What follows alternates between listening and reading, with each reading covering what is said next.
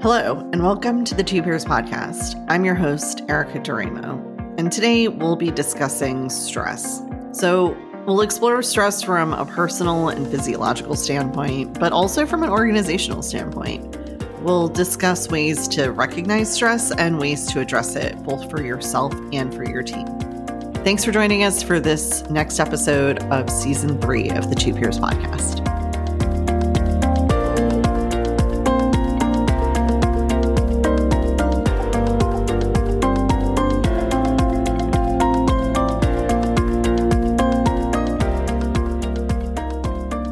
For the past 30 years, April has been recognized as Stress Awareness Month.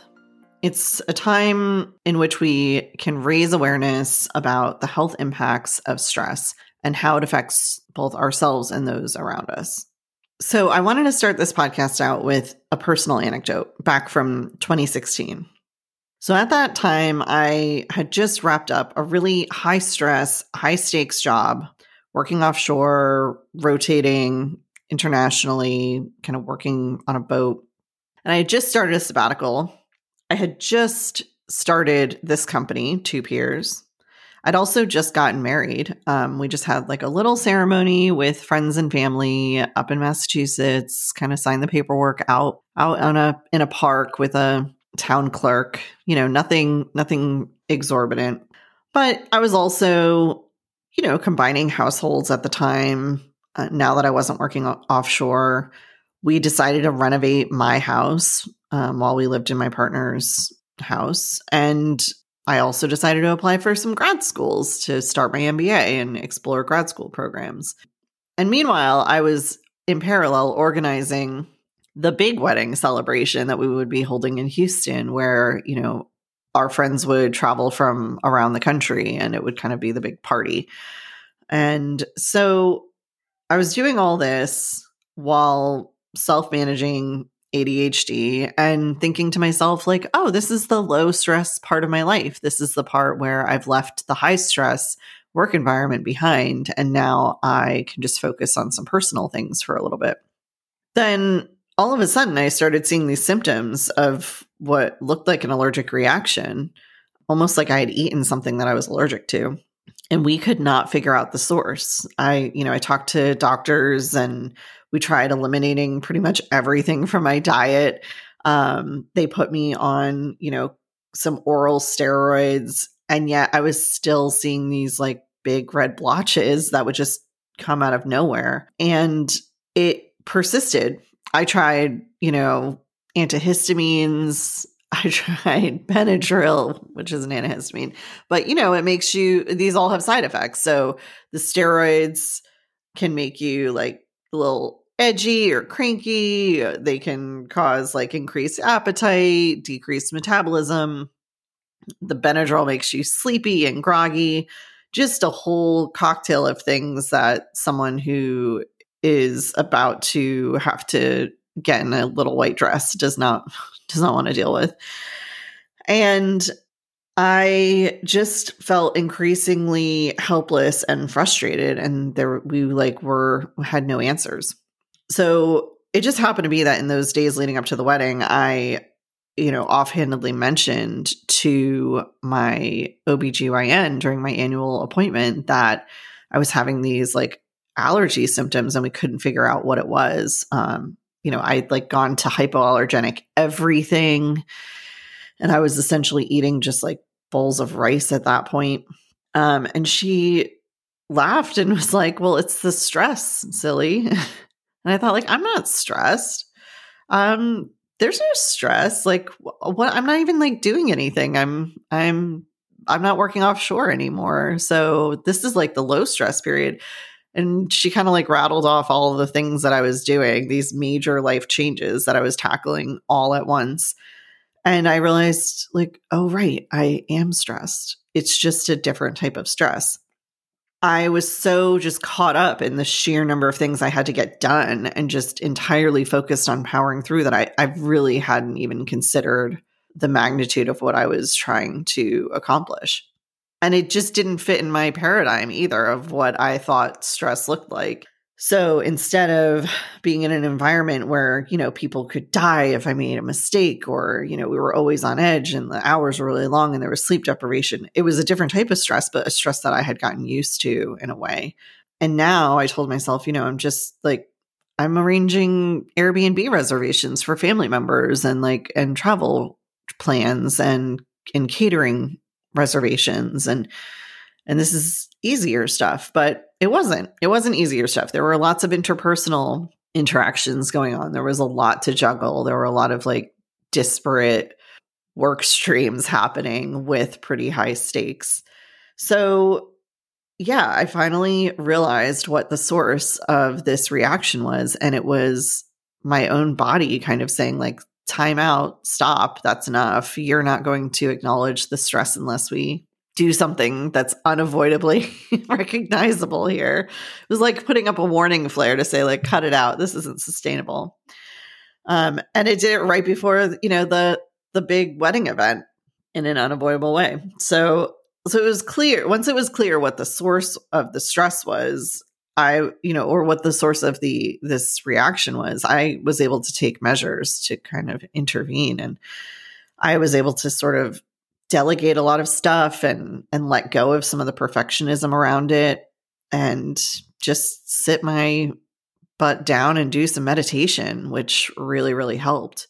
And so in those photos from that day, I managed to get into that little cream-colored Diane von Furstenberg dress after all. And there's no big red blotches in any of the photos, but I still look back on that and think, how unaware I was of my own stress levels. And whenever I start to feel stress kind of reaching those unsustainable levels in my life, I remember there's a potential allergic reaction around the corner that might kick in that I'll then have to deal with in parallel when my body just says nope.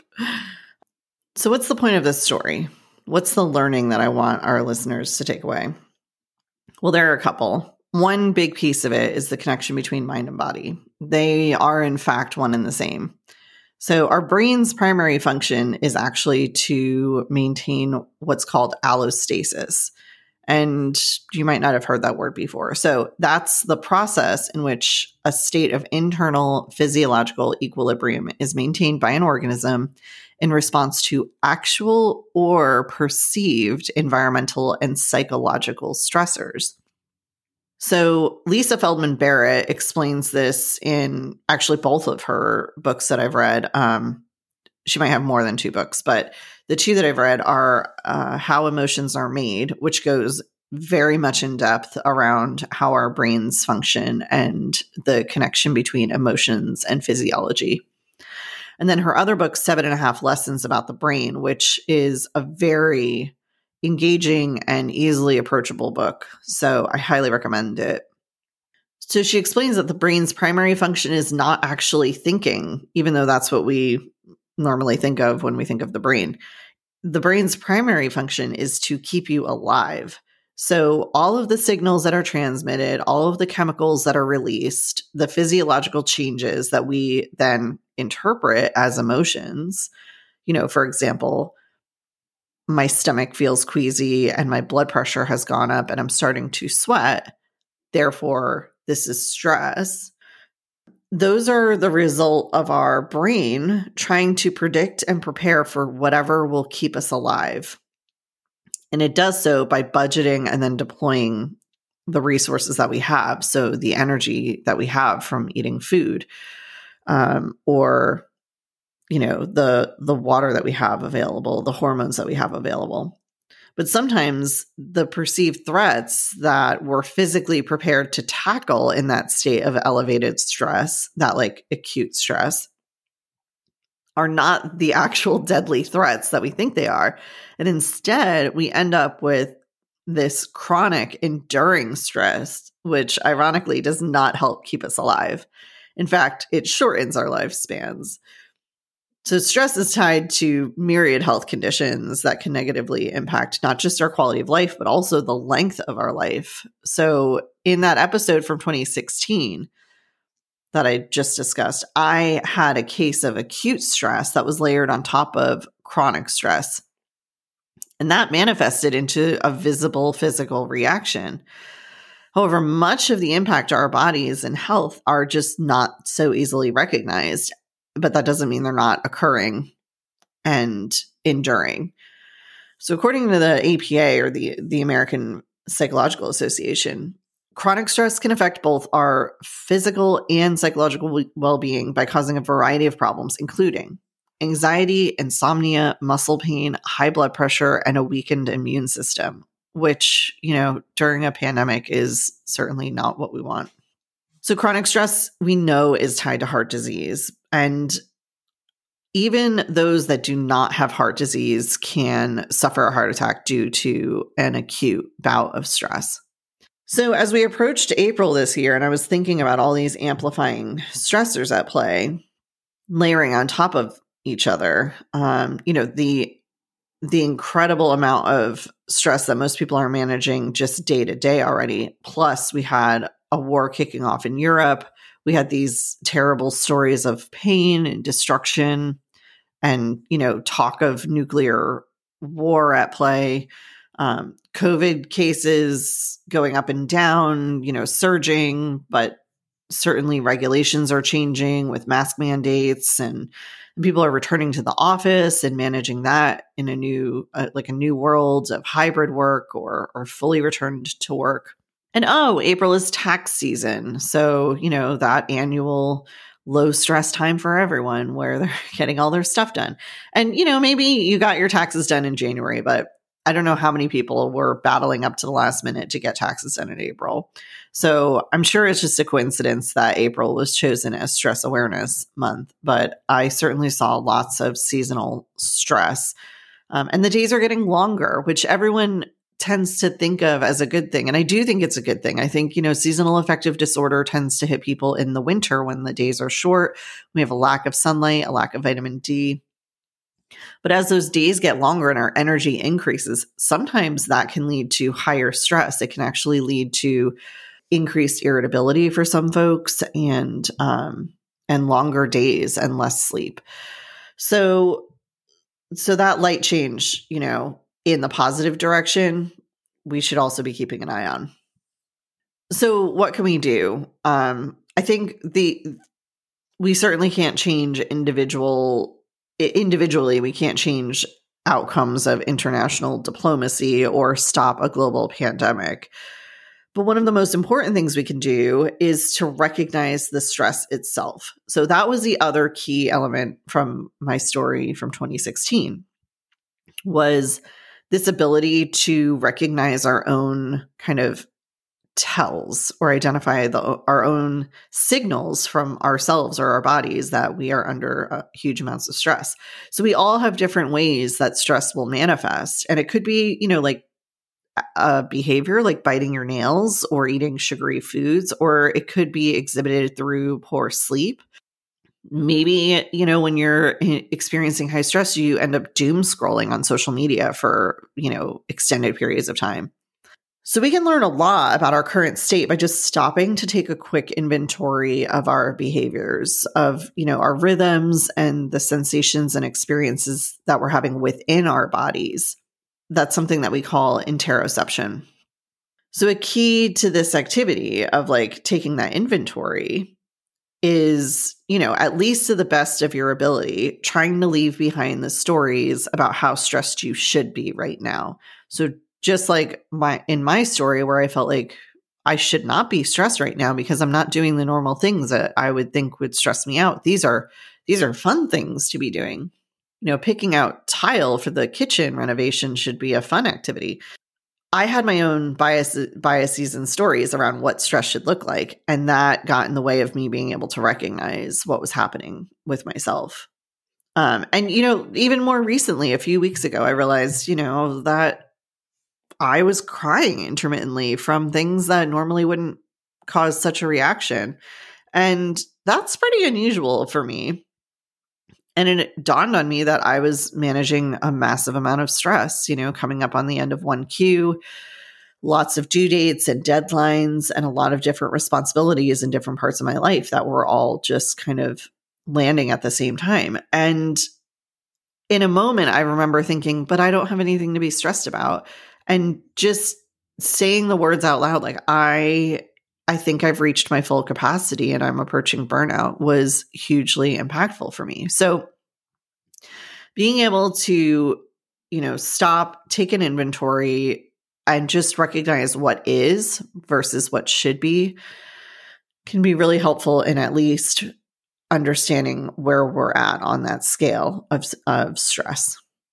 And when we've moved from sort of peak operating for intermittent stress into the enduring chronic stress that is now reducing our quality of life and reducing our quality of work and having negative impacts. So while, coming to that realization is not a cure in and of itself, it is the key to be able to make a change. So that's the key empowering information to be able to then make changes in your life and not just continue with the status quo. So you can start to monitor for when those sort of, I'll call it a tell, those tells arise. Even just, when your pace quickens or you can feel your blood pressure increase. And I mentioned interoception. So that's when we are aware of the feelings within our body. And a lot of times yoga practitioners will discuss, interoception, but it's being able to understand the small changes in your own physiology that normally you're not even thinking about. And once you can pick up on that, then you can make those adjustments. And adjustments can take a wide range of forms. So it might be physical. You might notice that you're feeling elevated stress and you want to go get some fresh air, go take a walk, maybe play fetch with your puppy. That's a great stress reliever. Or, play with your cat. Pets are huge stress relievers when they're not stress inducers at 3:00 in the morning. But you can also make environmental changes. So you can increase how much full spectrum light that you have in your workspace. You can put your noise canceling headphones in and add some uplifting music if you work better with music. Music and rhythm can be huge stress reducers. Maybe dancing is the way that you can reduce stress. It can also be psychological. We can reframe our situations and maybe understand the true likelihood of negative outcomes. So that threat that we're perceiving that's causing that, fight or flight mechanism to kick in, what's the real likelihood that something bad will happen? And what does that really look like? And that can take some of the weight out of it. Or perhaps, we stop trying to control an outcome that isn't ours to control. So that, there's mechanisms in the reframing that we can use. And that's something that, we do a lot in coaching is we can reframe things and understand what the true root source of the stressor is, and then how we want to understand it going forward.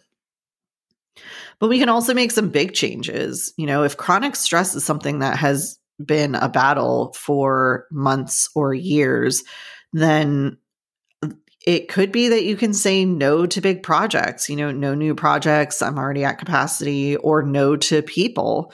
And surrounding yourself with people who understand that and are okay with that can really improve our quality of life. And sometimes it's at a point where we understand that it's time to leave a job or a relationship that's no longer serving us and is the source of our chronic stress. And I recognize that's not always possible. And that requires resources, privilege, etc. But a first step is even recognizing where the source of our chronic stress is coming from and what the impact is to our longer term lifespan and quality of life. So another thing to keep in mind as we look at how we react and respond to stress is that our stress patterns can really be shaped by our past experiences, especially when those include trauma. So in their book, What Happened to You, Dr. Bruce Perry and Oprah Winfrey do a great job of exploring stress patterns and stress response. I listened to that book on Audible and I thought it was wonderful to hear the discussion back and forth. They provide a PDF that has, diagrams to walk through it. But I also think like the paperback could be another great resource.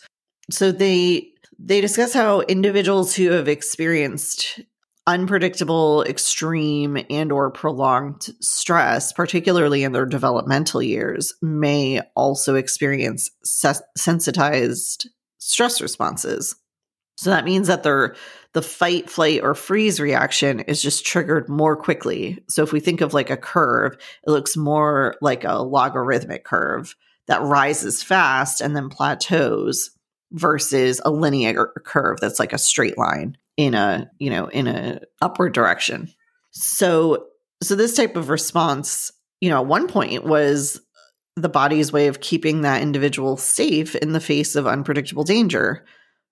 But it's not so easily turned off when it starts kicking in prematurely or causes a stress response that's no longer appropriate or helpful for us. So we see similar impacts with PTSD, and Dr. Bessel van der Kolk actually explores this extensively in his book, The Body Keeps the Score. And I mention this because it can be really helpful to work with a trained, certified therapist to address any past trauma that is negatively impacting how we experience and process stress in our day-to-day lives. And that's not for everybody. Not everyone is experiencing those sensitized stress responses due to trauma. But if you are, then definitely there is work to be done that a therapist can help with. So we've talked about this from a personal perspective, but how about from an organizational perspective? Staying tuned into the stress levels of your team and your employees is critical, but we have to remember that, each of us will exhibit and manage stress in our own unique way. So if you, as a team manager, are an extrovert and you think that a way for the group to blow off steam after a big deliverable is to have an offsite or, like a Zoom happy hour, you'll just need to be mindful that any introverts on your team are probably, under increased stress due to that activity. And it's adding a massive stressor instead of alleviating stress. Similarly, for the extroverts on the team, if they've been, working from home extensively for enduring periods of time, that could be leading to feelings of isolation and thus increased stress.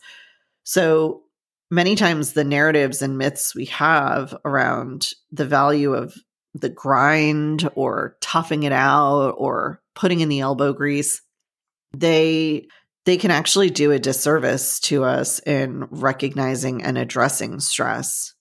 And yet we know that chronic stress levels lead to decreased productivity, difficulty concentrating, increased interpersonal conflict and tension, and then, oversights and mistakes. So while we might mythologize and kind of hold up the grind and putting in the long hours as being somehow like emblematic of a good worker, it can cloud our vision with recognizing stress and performance on the team. So allowing the stress to then continue to the point of burnout just results in more like days away from work cases, more medical leave, higher turnover, and none of that is good for the bottom line. None of that is good for team cohesiveness or for furthering the mission of your organization.